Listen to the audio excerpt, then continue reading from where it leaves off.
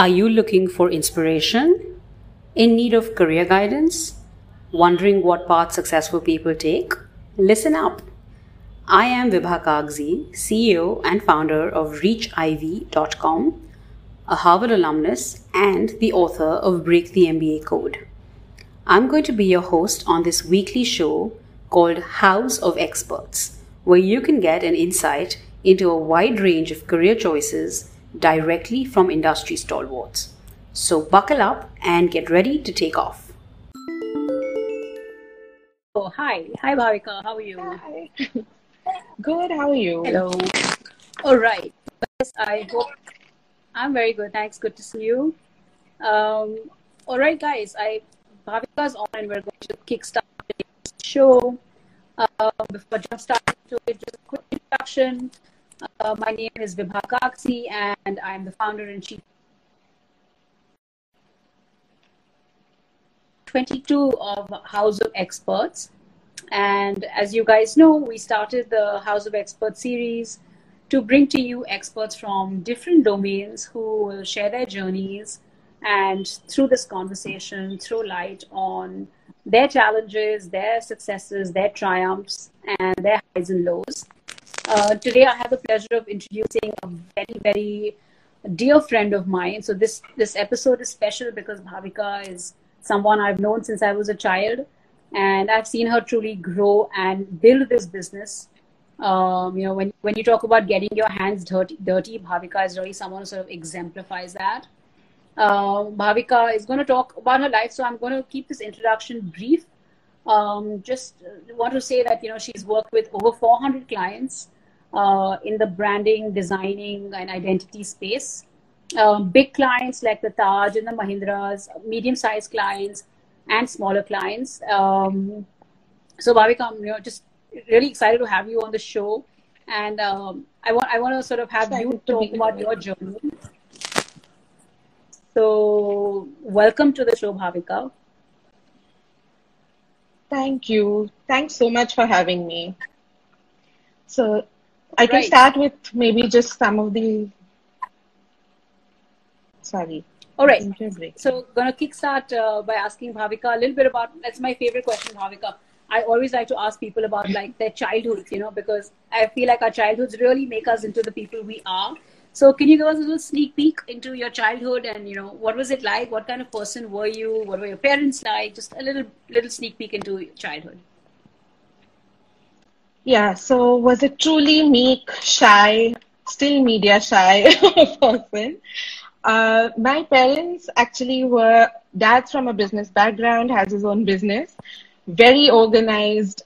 Mom's an artist, so I think that blend somewhere has gotten me where I am today. I started at the Bombay International School, so again, a very free-flowing curriculum, so always been of that mindset. Went to UWC after, but that came as a rude shock in the art space. Purely so because in India we're taught... UWC is this international boarding school that you attended. How did that happen? How did you think about going to UWC, and what was the environment in UWC like? That's a really interesting, I'm glad you asked, because we were the first batch actually, and there was absolutely, the college didn't exist. Parents took a huge risk with a huge amount and decided to take admission in this international college with kids from 60, 70 different nationalities, your roommates from different continents. Wow. And it was a fantastic experience. We didn't have the college ready initially. We literally put bricks to build it. And slowly in the next couple of months, we moved up to college. We had international faculty. Great program. Art in specific is what I took as my higher level subject. We were the first IB batch in the country at that point.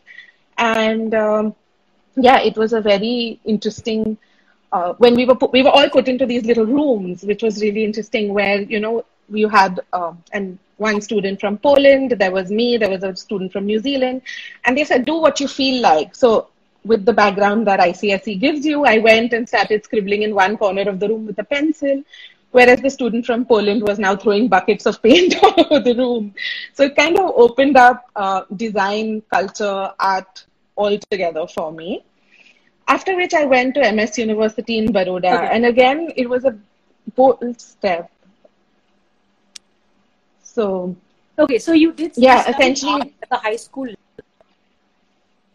You started with taking art as a subject itself.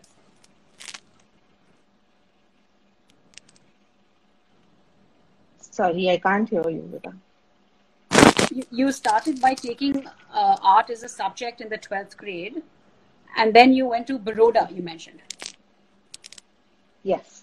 So again, all the Indian students in UWC went abroad. I was the one student who stayed back in the country. I did know I wanted to do design and art somewhere, grew up with it at home. And yeah, I did know that India has such a rich culture and we tend to run away from it. But I'm a strongest design aesthetics culture, colors, brightness, form all lie within Indian culture. So a lot of inspiration from there all through. And post my graduation here, I did go to America for my master's after.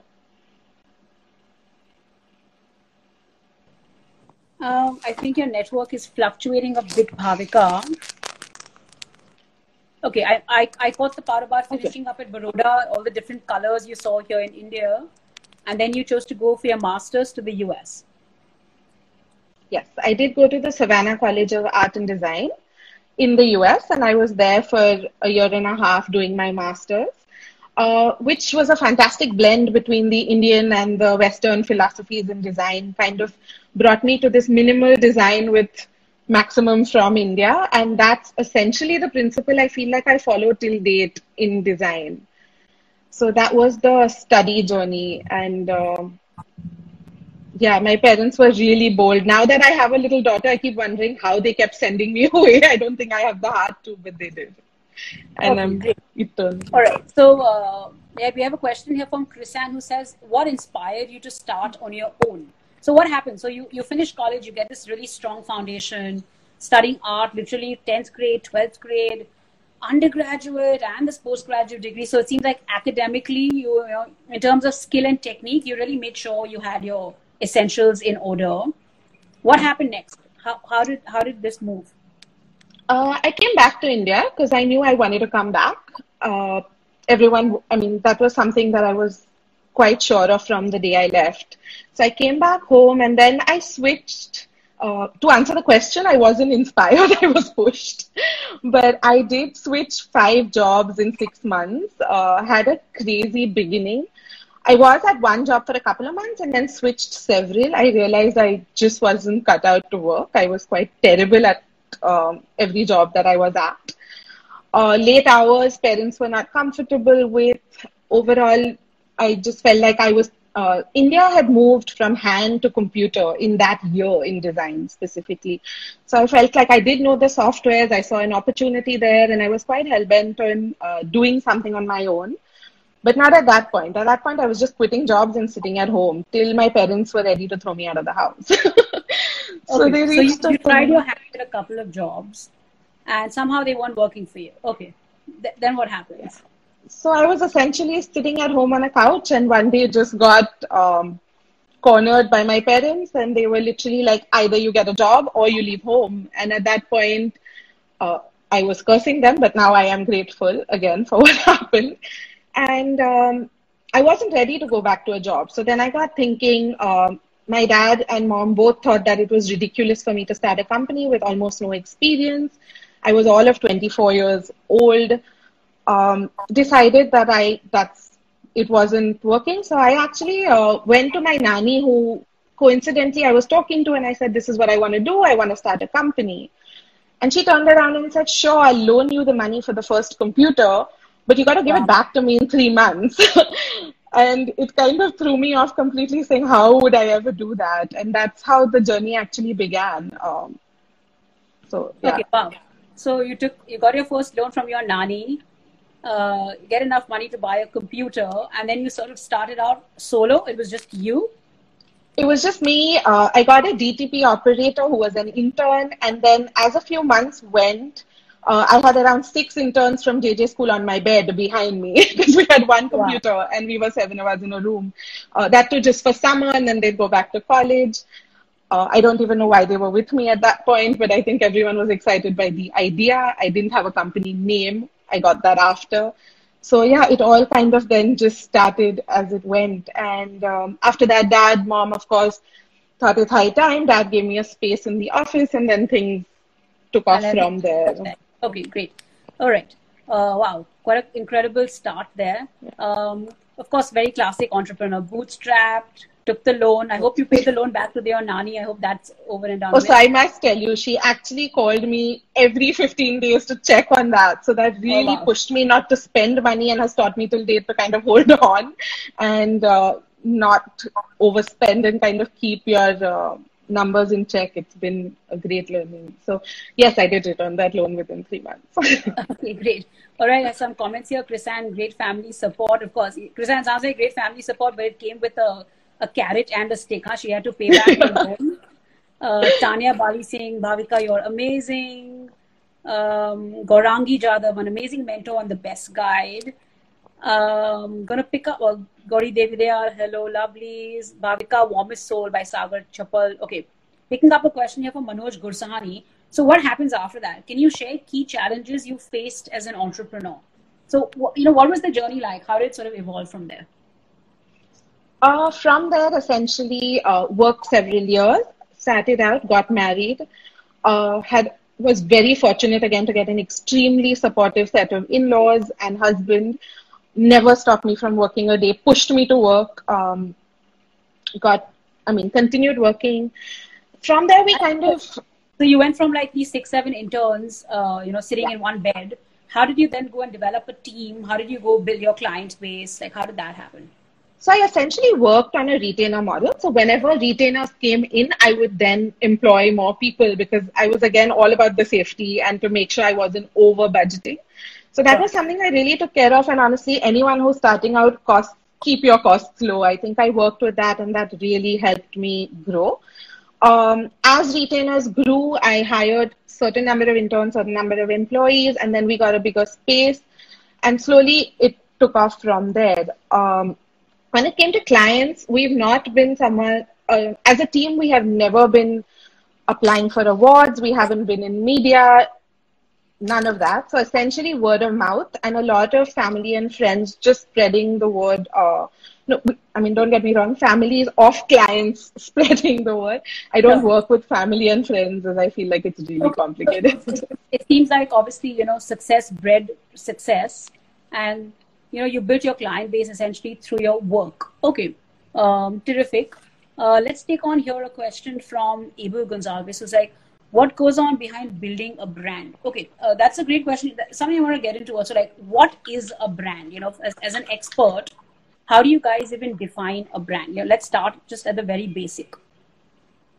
And by the way, you might move a little bit towards the side because I think the text is covering your face. Just move a little bit. Yeah, perfect. Brilliant. Yeah.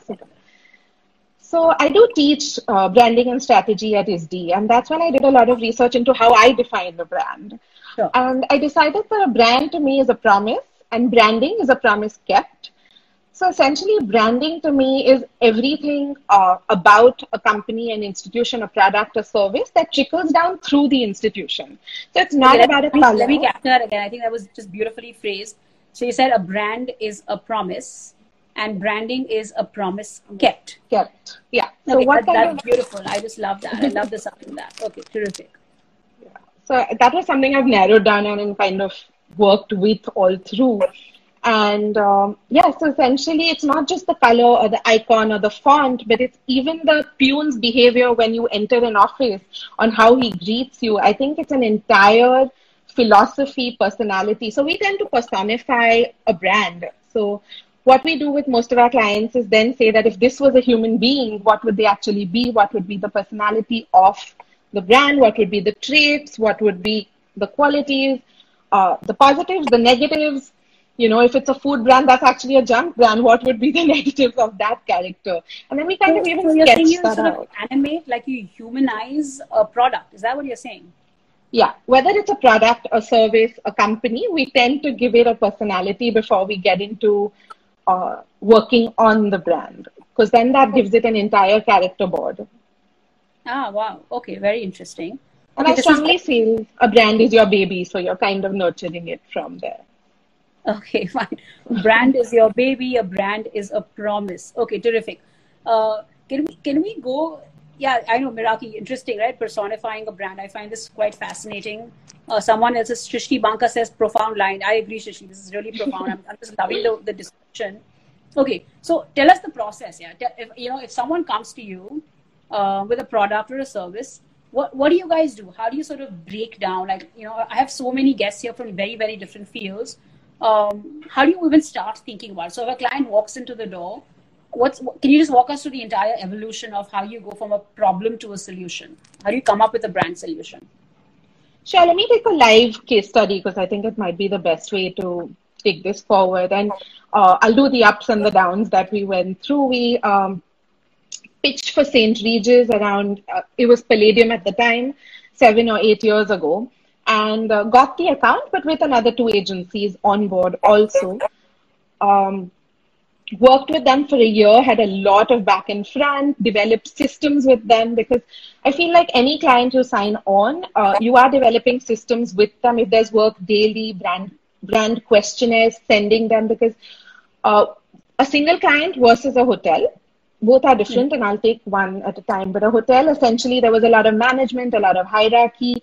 So how to work through that, how to not increase the number of changes you are making on a creative to save time for both.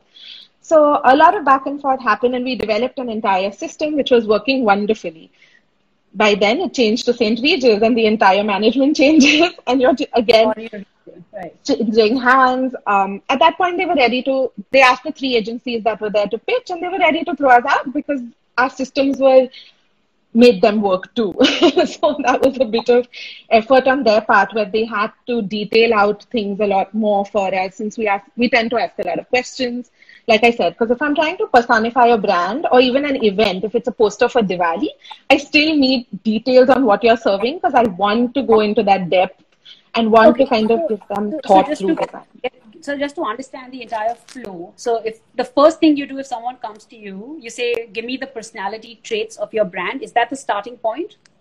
We have a brand questionnaire, which I share with them. And that does have that as one of the questions. There are multiple questions on how you define your brand, competitors, target audience, unique selling points. And yes, personality. There are also just kind of illustrations saying which illustration do you like?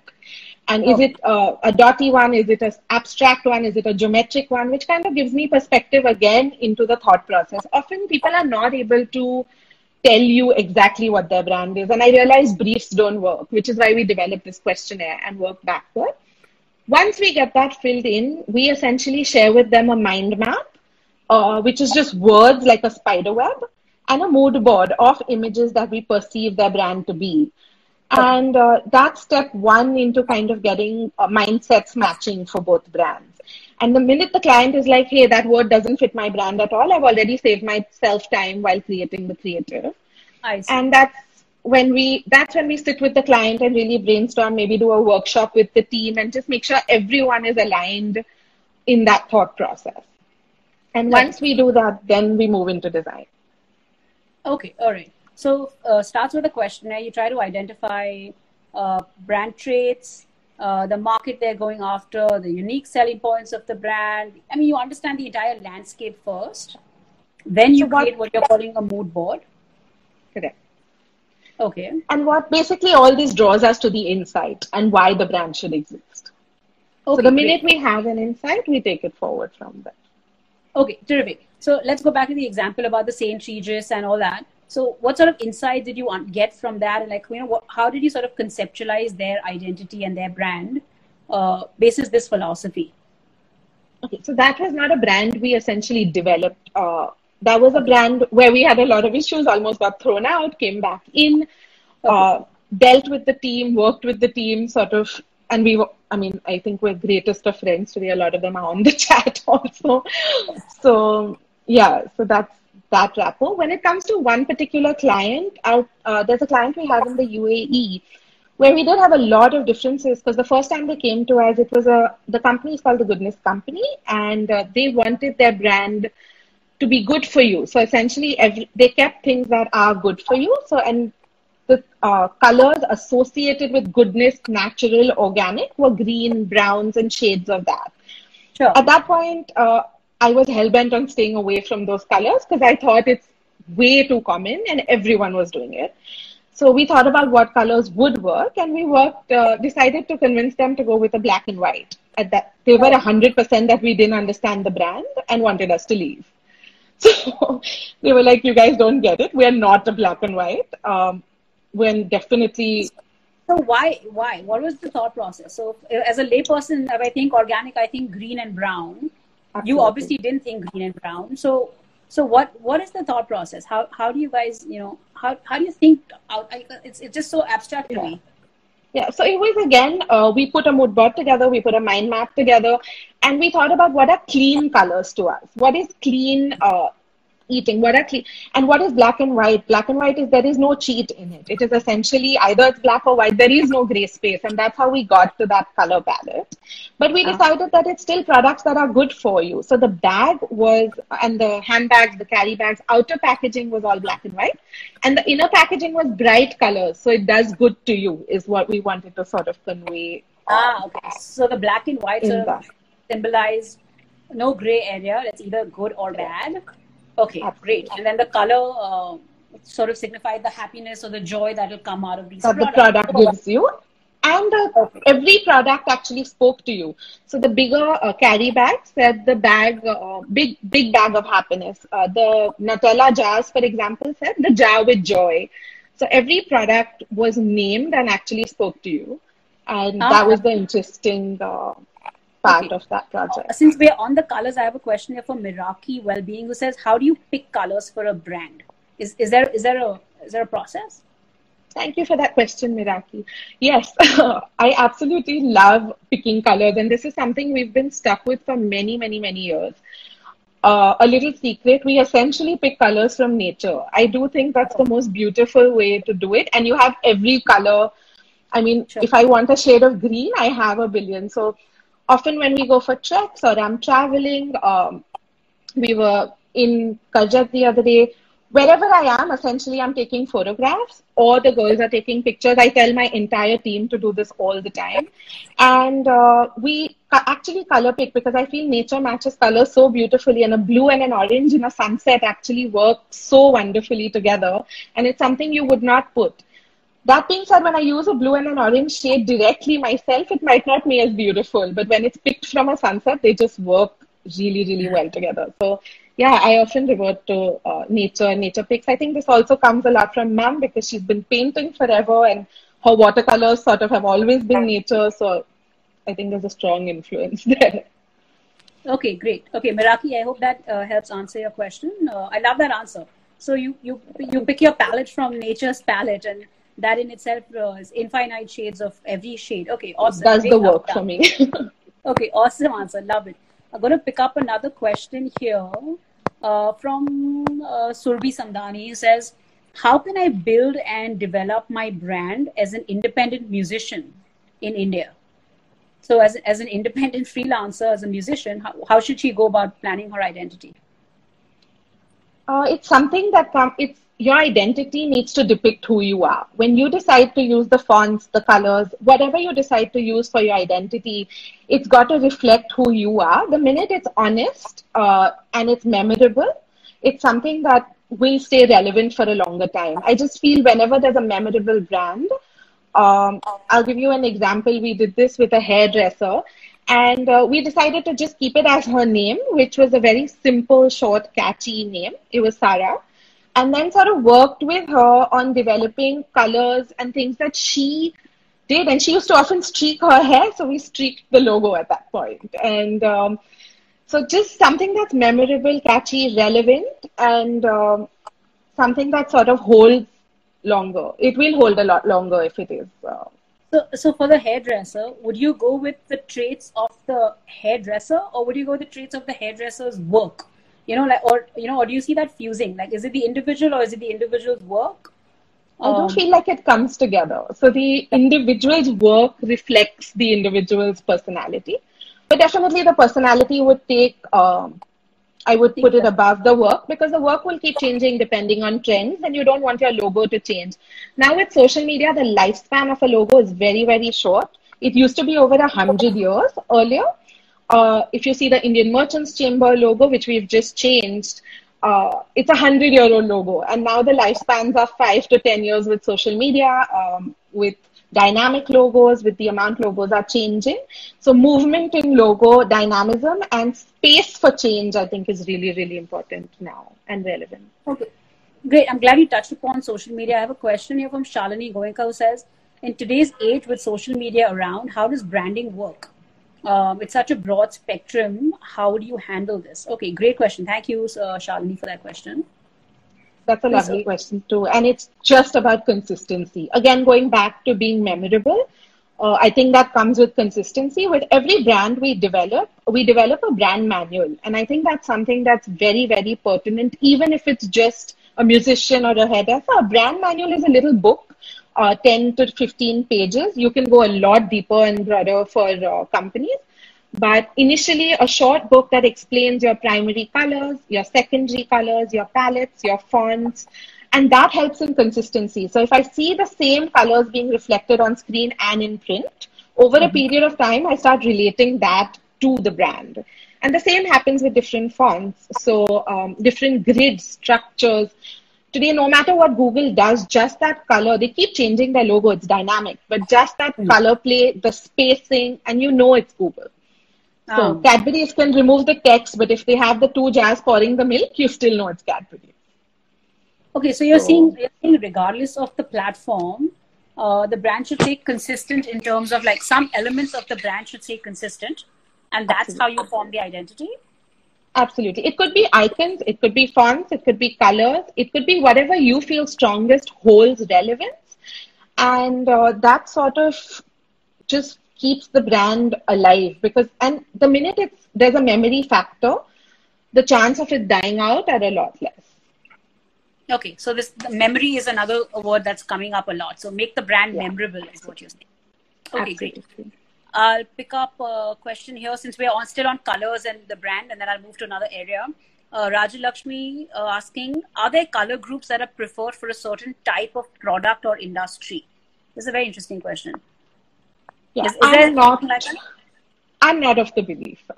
There are people of the belief. I'm not. I do feel like, again, it depends on the product, on the personality of the product, and how you depict the color. What kind of content works? Design, of course, now goes hand in hand with content at all times. And that's why we focus on both as strongly. And I do feel like it's very important for content and design to go hand in hand. And then color is something that kind of supports whatever messaging you're willing to give, and people start relating that color to that personality that you're assigning to it. Okay. If I'm making sense. Sure. Okay. So essentially you're saying that, Rajalakshmi, I think the answer is no. The color groups and all, I think she's saying, are fluid. It's more about making the brand sort of stand for the values and trying to make it memorable. So there are, sorry to interrupt, but there are definitely colors that define. So blue goes for trust, orange goes for more feisty, red goes for more dangerous. There are definitely colors, and every color has its attribute, but I do feel you can swing it and make it work with different color combinations, if that helps answer it better. Okay, great. Honestly, that example you gave about the black and white, and that should brought the point home a lot. Okay, one more question on colors, and Miraki, taking your question again. What works more, the color or the font type? So are you guys as brand, are you guys always struggling between the spectrum of color, font, the name, layout? Yeah, it's a family. It's like the mother, the father, the brother, the sister, it all kind of fits in. It's a jigsaw puzzle. So it depends. I don't think one or the other holds more importance. Color does have a very, very strong memory factor. So we do spend a lot of time on finalizing that on the color palette. Okay. All right. So we're coming back to memory. I'm going to remember this from your conversation. Okay. Switching gears here. Question from Roro311012.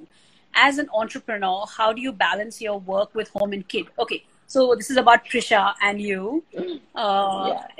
Tell us a bit about that. How are you balancing? I mean, I know you had the baby and you still continued working throughout that phase. So a little bit about being a woman and managing, your company and your family life. Have had incredible support. So, firstly, honestly, it's been fabulous. In-laws, parents, everyone. But that being said, I was extremely driven. Didn't want to stop working. I had 9 months of bed rest with my daughter. I worked up to the day of my wedding, all through the 9 months. After a C-section, started working the next day. And at 40 days, my child was in a car seat with a meeting. At a meeting with me, sitting by my side. So yeah, she went along with me, and I sort of, I didn't bottle feed her. I did not give her top feed. I kind of decided she needs to be with me and continued working. And they were both my babies. They went hand in hand. Okay, so you had two babies at the same time. Okay, all right, Roro. I hope that answers your question. I think she's talking a little bit about the tenacity and drive she had. And honestly, Bhavika, I've seen you, through this phase of your life, and I'm going to attest to the drive you and determination you've had. It's been really incredible. We'll take a question here from Deven Shah. Who has been your motivator in your life? Okay, great. Paraphrasing that, what inspires you? What inspires you? What motivates you? That's my dad, to begin with. All right. So yeah, essentially I've just seen both my parents work tirelessly. And I saw the same with after marriage. I've just seen both of them. There's not a Saturday my mom paints, she paints till late into the night. Dad's extremely organized. It's kept me very motivated. My husband's a permanent motivation. He's always pushing me. So yeah, I feel like I've been very fortunate. Friends, family, there's nothing specific, but something's kept me going. When I'm falling back, there's enough people to beat me with a stick and say, no, it's time to go to work. Okay, so and that happens all the time. Yeah. Okay, great. Lots of sort of positive primary influences in your life. A lot of beating. I want to sit back. Because there's been phases, very often when I wake up and say, okay, time to shut beyond design or time to not go to work. And that's only natural with everything you go through in a woman's life. And, but it's no one's let me, even if I wanted to.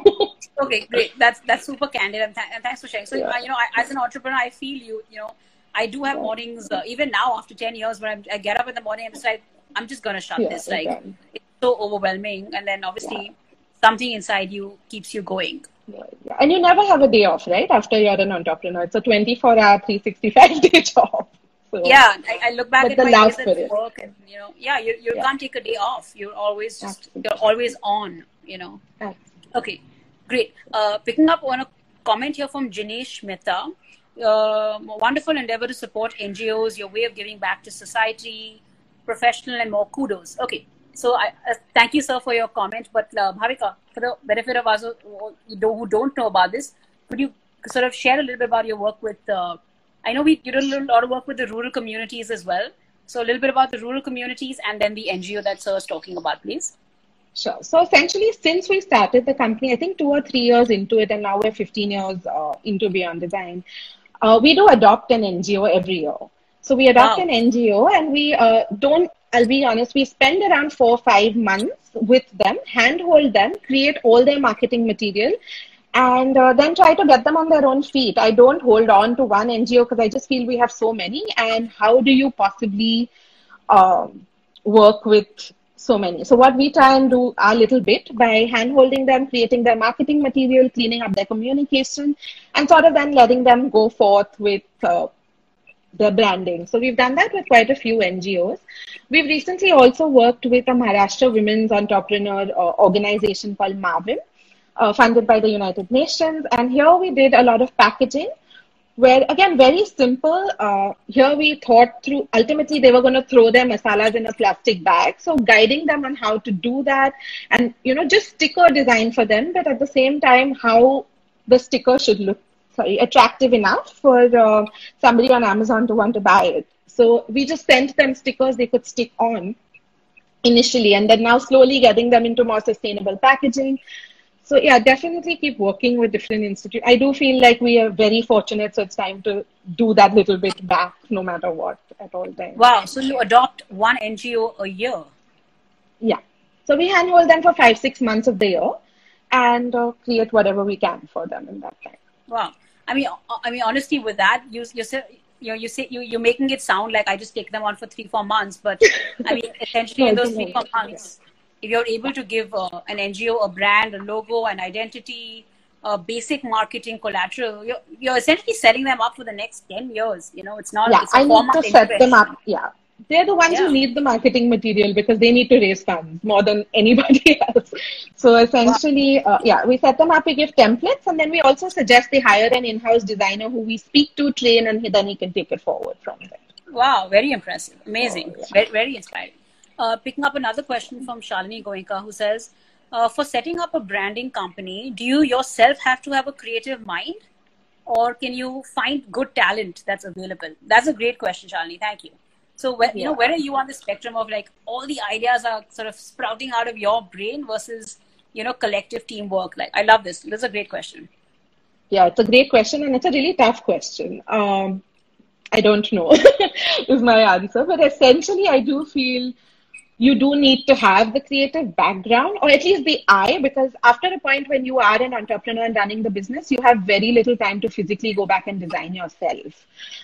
Between accounts and marketing and managing, it's very, very difficult to sort of go back and design. But at the same time, I don't till date let any design leave the studio without me looking at it. Oh, wow. Because it is your responsibility. It is something you have taken on personally, and it's not fair to kind of just because everyone associates the brand with you when you're an entrepreneur. So I still don't let that happen, and it's important I kind of tweak whatever I think is necessary in design before it goes out. So you do give it sort of like the final touch and the final look, and you sign off on it. If needed. A lot of the girls have been with me a really long time. I have a fabulous all-girls team since a lot of the girls were with me 10 years ago, then they've gotten married, had children, and actually come back to work with me, which has been a very rewarding feeling because then they're comfortable and they know it's a good place to be. Okay, So, great. yeah. So a lot of that initial sort of rigorous training you had in art and design has obviously you still use it, huh? It sounds like you're still okay. Anything you could share about like from an academic perspective, like maybe a concept you picked up at Savannah that you still see relevant in your work? I'm just trying to see what is the fusion between academic theory and practice, if any. So are you seeing that? Are you seeing a correlation? I do, and there were a lot of things that I actually did learn at Savannah that I feel didn't come by anywhere else later in my learning. So a simple thing like, to any format or any magazine or brochure we design, to sort of create a grid and break the grid. And you only break a grid after creating a grid. So layout design, things like that have been applicable. Another thing I did was my thesis on semiotics, which is essentially signage and signage systems and infographic design. So that's something I have applied a lot across the board. I do feel people read very, very, very little. So how do you retain attention and how do you, let them continue reading without losing them, or at least convey your point? So we have started doing a lot of infographic work internally, even for CSR reports, annual reports, legal reports. So we're trying to reduce content and move to infographics because I feel that's a lot stronger. And that was something I did my thesis in. So. Wow. So, I mean, you did your thesis, what, like 15 years ago, 15, 20 years ago? 18 years. Yeah, 17, 18. Yeah, 17, 18 years ago. So very forward thinking, huh? Because obviously today we're all stuck in this world of less words, more imagery. The millennial mindset is just they don't have the tenacity to read, and therefore visuals become even more interesting. Okay, great. Yeah, it was actually, sorry, I'm going to interrupt, but it was a really sweet story on how that started, and it wasn't really me. I just saw a blind man walking a really long distance every day. So I said, without text, how would he get somewhere?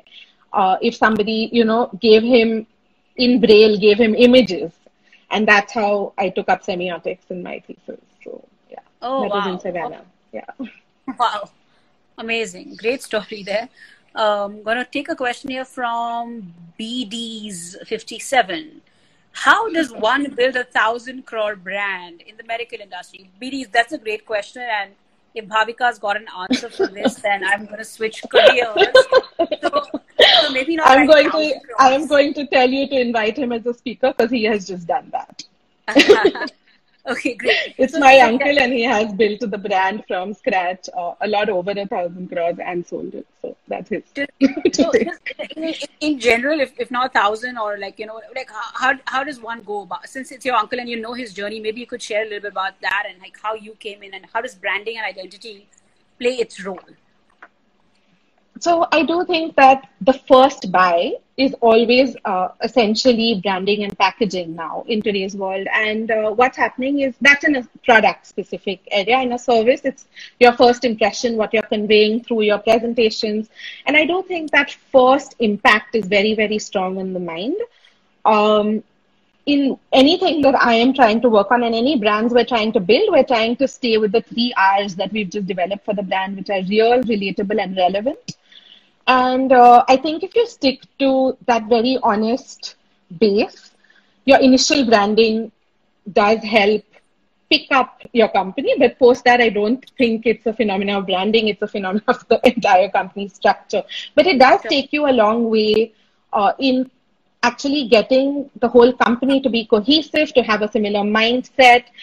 Branding is not just about what is created on the computer and handed over, but it's little brand books which kind of explain people, even when you employ someone, a little employee book, which we've done now for SR, for the Birlas. It's essentially something that makes you feel one with the brand. So it outlines the traits, and it sort of makes you feel like you're part of the company. And then you start imbibing those brands when you are talking to people about your company. So if it's a medical rep on a field, for example, he should also be able to portray the same feeling that the owner has, and the same passion needs to kind of flow through. So okay, that's I think that's again a terrific insight.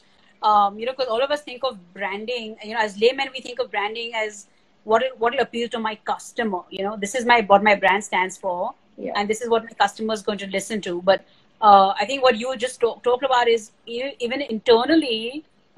It's what ties your company together. It's the value system that your brand sort of embodies. And the example about what that salesman at the field level takes, you know, to the customer, which you have no control over sitting in your sort of tower office, is your brand and identity and the values that you've sort of embodied in that brand. Okay, that's a terrific insight, Bhavika. I strongly feel it's important to have your house in order before you go outside. So essentially, your purpose, your value, your passion, your culture kind of needs to trickle down through the entire organization. And then that's going to be reflected on the outside, because there's several touch points then on the outside. Okay, great. Terrific. Pick up a question here from Deven Shah. How do you retain your clients and ensure that they come back to you? This is great, Deven. Thank you for that question. Yeah. All of us are wondering how to do that as entrepreneurs. Bhavika, tell us your story. That's a good question. I have worked with 2 generations across in 15 years already in most of my clientele, which has been very, very rewarding. And it feels really, really good to sort of know that people come back to you. They have become extended friends and family. I do connect with them. I think the interactions are so close because, again, like I said, their brand is their baby, and now I am kind of associated with that. So just coming around a full circle, it's essentially who they are and they're so passionate about. And the minute you get that involved with them, you build an association with family. So it's happened across the board. It's happened. So I've worked with Vasundhara, who's now become a dear friend over the years, when she did Ice Stone Factory many years ago, and now she introduced me to her dad. And usually it's been the younger generation because they're open to understanding branding and spending a lot more on it. And then they've introduced me to their parents or the older generation, and we've worked with the bigger companies and then gone back to the younger generation and so forth. So you're saying the key to this is just sort of keeping the conversations going. You're saying keeping the connectivity. And you also spoke a little bit about just sort of nurturing that bond. Is that what you're saying? Like, what is the... Okay. So Okay, and you talked a it little bit about becomes a that. relationship. Another relationship. Okay. And I like that angle about like the brand is their baby, and now you're sort of, Yeah, you know, essentially a caretaker to part their of it. baby. So you're part of their Yeah. whole upbringing of their child in many ways. Yeah, and Okay, we terrific. treat, I mean, whether it's a huge brand or just an invite. So we did the CR cricket rating invitation card, a really small project 14 years ago, I want to say. And last 14 years, we've been doing it over and over again. So it's become our baby in the process. And now they Sure. don't want to brief anybody else on the concept or anything because we're so close to it. So year over year, they just call and say, get the invite done. So even Sure. briefing becomes a lot easier when you're in sync with the companies that you're working with. Okay, so you finally you know the baby so well that you can sort of Yeah, nurture and sort of caretake just as well as the parents would. Okay, awesome. I hope Because so. this question from R Contra, what do you look for when scouting for talent to work for you? Okay, this is a great question. How do you team build? What do you look for? You know, what's worked for you in the past? What hasn't worked for you in the past even? Uh, it's a tough question, but I'm all about the trust. I overdo it, I have to admit, but I tend to hire, I don't look at work as much as the actual interaction. When I'm comfortable with someone, I do feel like the work will kind of build. And I did learn a lot of hard lessons. I have had designers who have joined me, taken my entire team and started new companies. I have had designers from my office who have uh, taken our designs and sold them as their own, whether it's wedding Wow. cards or invites. So we've had the terrible experiences. But that's not made me not trust the team that I have. I just think it's really unfair to kind of let that happen. So we're an open book. Everything is out there. I do trust the team wholeheartedly. Today, if one of my designers designs a logo and I don't like it, I still send it to the client if they are sure of it because they could have understood the client better than I have. So, and I hired them because I trust them. So I kind of allow my designers to grow with the company and so, yeah. And looking for talent with God's grace, we haven't had to. We get a lot of resumes quite regularly. And we've just sort of, again, more personality that comes through. If the email is written with a little softness, more passion, we've looked for passion and design. So I've had designers who are terrible, and they will tell you that, and joined me when they've joined me. Like the aesthetic has just been, and now they look at their own work and laugh. But yeah, today they handle brands independently. And have their own You studios brought them also. on board purely on the basis of the passion they exhibited. Absolutely, yeah. I'm all about that.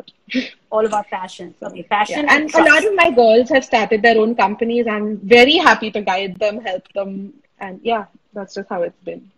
Okay, great. I hope that answered your question, R Contra. It's interesting, you know, you spoke about trust, Bhavika, and you know, because I remember reading something from Jack Welch, who built General Electric, right? And you know, he spoke about value versus skill in terms of hiring, and he said, "I will always pick value over Value skill." over. Yeah, Know, is exactly what you just talked about because yeah, he said the value system I can't teach. It's either in you or not, but skill I have and I'll give you my skill, you know. yeah. I'm happy to share that. But I Yeah, need you the seem values and things. very generous about that. Okay, So, our Contra seems yeah. happy with your answer. A few more comments. Shreya Jain says that's so inspiring. Shalini says I love this. Working with so many NGOs, what a great concept. Abel says wow. I have lots of hearts and thumbs ups and all that. Surbi says that's really inspiring. Okay, guys, thank you for all the interactions and the boosting. So let's take another question from Shalini again. Okay, what kind of work hierarchy do you follow in terms of roles and responsibilities? Okay, that's a good question. So how do you sort of structure a team in design and branding, right? What are the different roles that you have, and are there sort of finite roles, or does it all blend into like how does it work? Um, yeah, so we're a very small team. We're 10 designers and we have 20 to 30 active clients at a time. So it is a very tight, and I don't intend to expand that because like I said, I look into every project personally, and there's only so much you can do when you want to give quality. We even stop taking on clients when we think we're full, or we give really extended timelines. But to answer the question, We have no hierarchy. My junior most designer could possibly be the most talented and take on the senior most project. And this goes for interns. We recently designed a logo for Parkinson's playing cards. A very exciting project for us because he wanted, like Xerox has become for photocopying, he wanted Parkinson's to become for playing cards, like the next big thing. And my intern did it, and she did a fantastic job. So I didn't let a designer touch it, and it went through. And today she has a fabulous project. So we've never been about hierarchy because I don't think design is something that comes with hierarchy. There is a lot of growth with exposure. You can definitely get better, but at the same time, it could be an inbuilt talent and you could be just phenomenal right at the beginning. And I think opportunity is necessary. So I try my best to give it. Okay, great. So a manager who sort of will identify talent, nurture it, and not look at hierarchies. Okay, I love that, Bhavika. It make me look something that a lot resonates better with than me it is. completely. No, I completely buy this. I get interns every year, and I see the interns sometimes putting out much better work than all of us in the office, including myself. Same. And Yeah, it's a very humbling experience. Actually, we learn so much from our interns. So I'm glad we're absolutely on the same page here. I have another question here from Shreya Jain. It's a long question. Okay, she's talking about authenticity. Okay, great. This is a good question. So, how do you make sure that your designs are authentic and reflect the client's identity in the best way possible? So, okay, I'm going to paraphrase this. Authenticity versus, sellable. How do you find yourself in that spectrum? Whether, is this going to be more appealing and sort of is the consumer just going to like it versus is this truly authentic and sort of stands by the brand's value? Have you faced this sort of dilemma and where do you stand on this? We face it all the time. And I would take authenticity in two different ways. One is essentially clients often want path-breaking design and want something very different, but don't want to take the risk. So that is where everyone walks in saying, Bhavika, give me something different, path-breaking, but I'm not going to take any chances. But it should look exactly like Apple. So that's essentially what we get. Everybody comes in with exactly what they want, but it has to be different. So that is, it's a lot of workshops, discussions, mind maps, mood boards that kind of get us in between the balance of the two. And we sort of, when we start design, I essentially don't allow the girls to reference on the computer, and neither do I for my first round, because I do feel there is so much inspiration out there that things start looking like copies, which is very, very important to me. And that's not an option at all. So we essentially start everything by hand. Everything is sketched out. Concepts are written out, and post that we go to the computer. And we did this for a great example is Qualia. If you've seen Rahul Akedkar's new restaurant, we've actually hand painted the logo, the pizza box, and I had a very talented designer who actually put everything together, and the macaroon box is all hand painted, so it definitely doesn't look like it's a copy or it's not picked off anywhere or anything of the sort. So if in fact to just get the cue of the circle right, I think I've done thousands of circles hand painted with a calligraphic brush. So it's also fun and kind of keeps the hand design part alive. Okay. Okay. All right. So that level of detailing and maintaining the authenticity. You don't sort of deter them from looking at similar logos in the industry or that sector. Also, once we finish doing the logo, we still put it in a Google image search, because often you've not copied it, but it does exist. It's inspired you maybe 10 years ago and it's stuck in your head and it's in your memory and you've sort of recreated it. Or it could be someone who's copied it, and it's my responsibility as an entrepreneur to kind of see that doesn't go out to the client. So we Google image search every single logo we do and make sure, and every single design we do, and make sure that it's not existing already, because that kind of would take away from the authenticity and the brand we have built for ourselves today. Sure. Okay, wow. Yeah. Okay, so that level of sort of second guessing yourself and just being like, let me make sure that even my own memory is not sort of playing games with me. Wow, love that. Going to take this comment here from Kejriwal Nipun, who says, my wedding card remains the most memorable work, Bhavika, lots of love. Thanks, Nipun, that's very sweet. Nilüfer says, good to hear this. I think she's happy that you're maintaining the authenticity. Okay, as we're nearing the end of this, Bhavika, just quick words of advice for someone who'd like to follow in your footsteps, right? Someone who wants to create a branding, design, identity organization or just sort of build their own? Some tips, just sort of final closing words. Be honest, be communicative, be real, and I feel the work just comes in. There's space for everyone. It's a fantastic industry to be in. The balance in design, minimal design, communicative design. I think it's not about decoration anymore. It's about strong communication. That's where the world is going. Everyone has less time on hand. It's a quick glimpse and it's got to convey your message. So strong message-oriented communication and just be passionate about what you're doing. If the passion is there, it'll keep you going on days that you don't want to get out of bed. And if that's not, then you're going to give up at some point.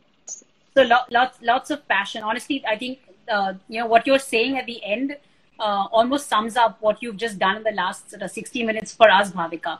Lots of authenticity, lots of honesty, lots and lots of passion seeping through your talk. So really thankful. You've been very honest. You've been very generous in sharing so many ideas, so many tips, and you really helped me rethink branding and design in so many ways. I had no idea this is how brands are thought about and identified. So lots of learning and lots of inspiration from you today, Bhavika. Thank you so much. This has been a terrific learning experience, and look forward to connecting with you very, very soon, Bhavika. Thanks, guys, for all your questions. Going to allow Bhavika to sign off. If you want to say something to close, feel free to. Thank you so much for having me. And it was lovely sharing. I mean, I feel a lot of it I hadn't actually verbalized. So it was lovely sharing everything with you and everyone interested.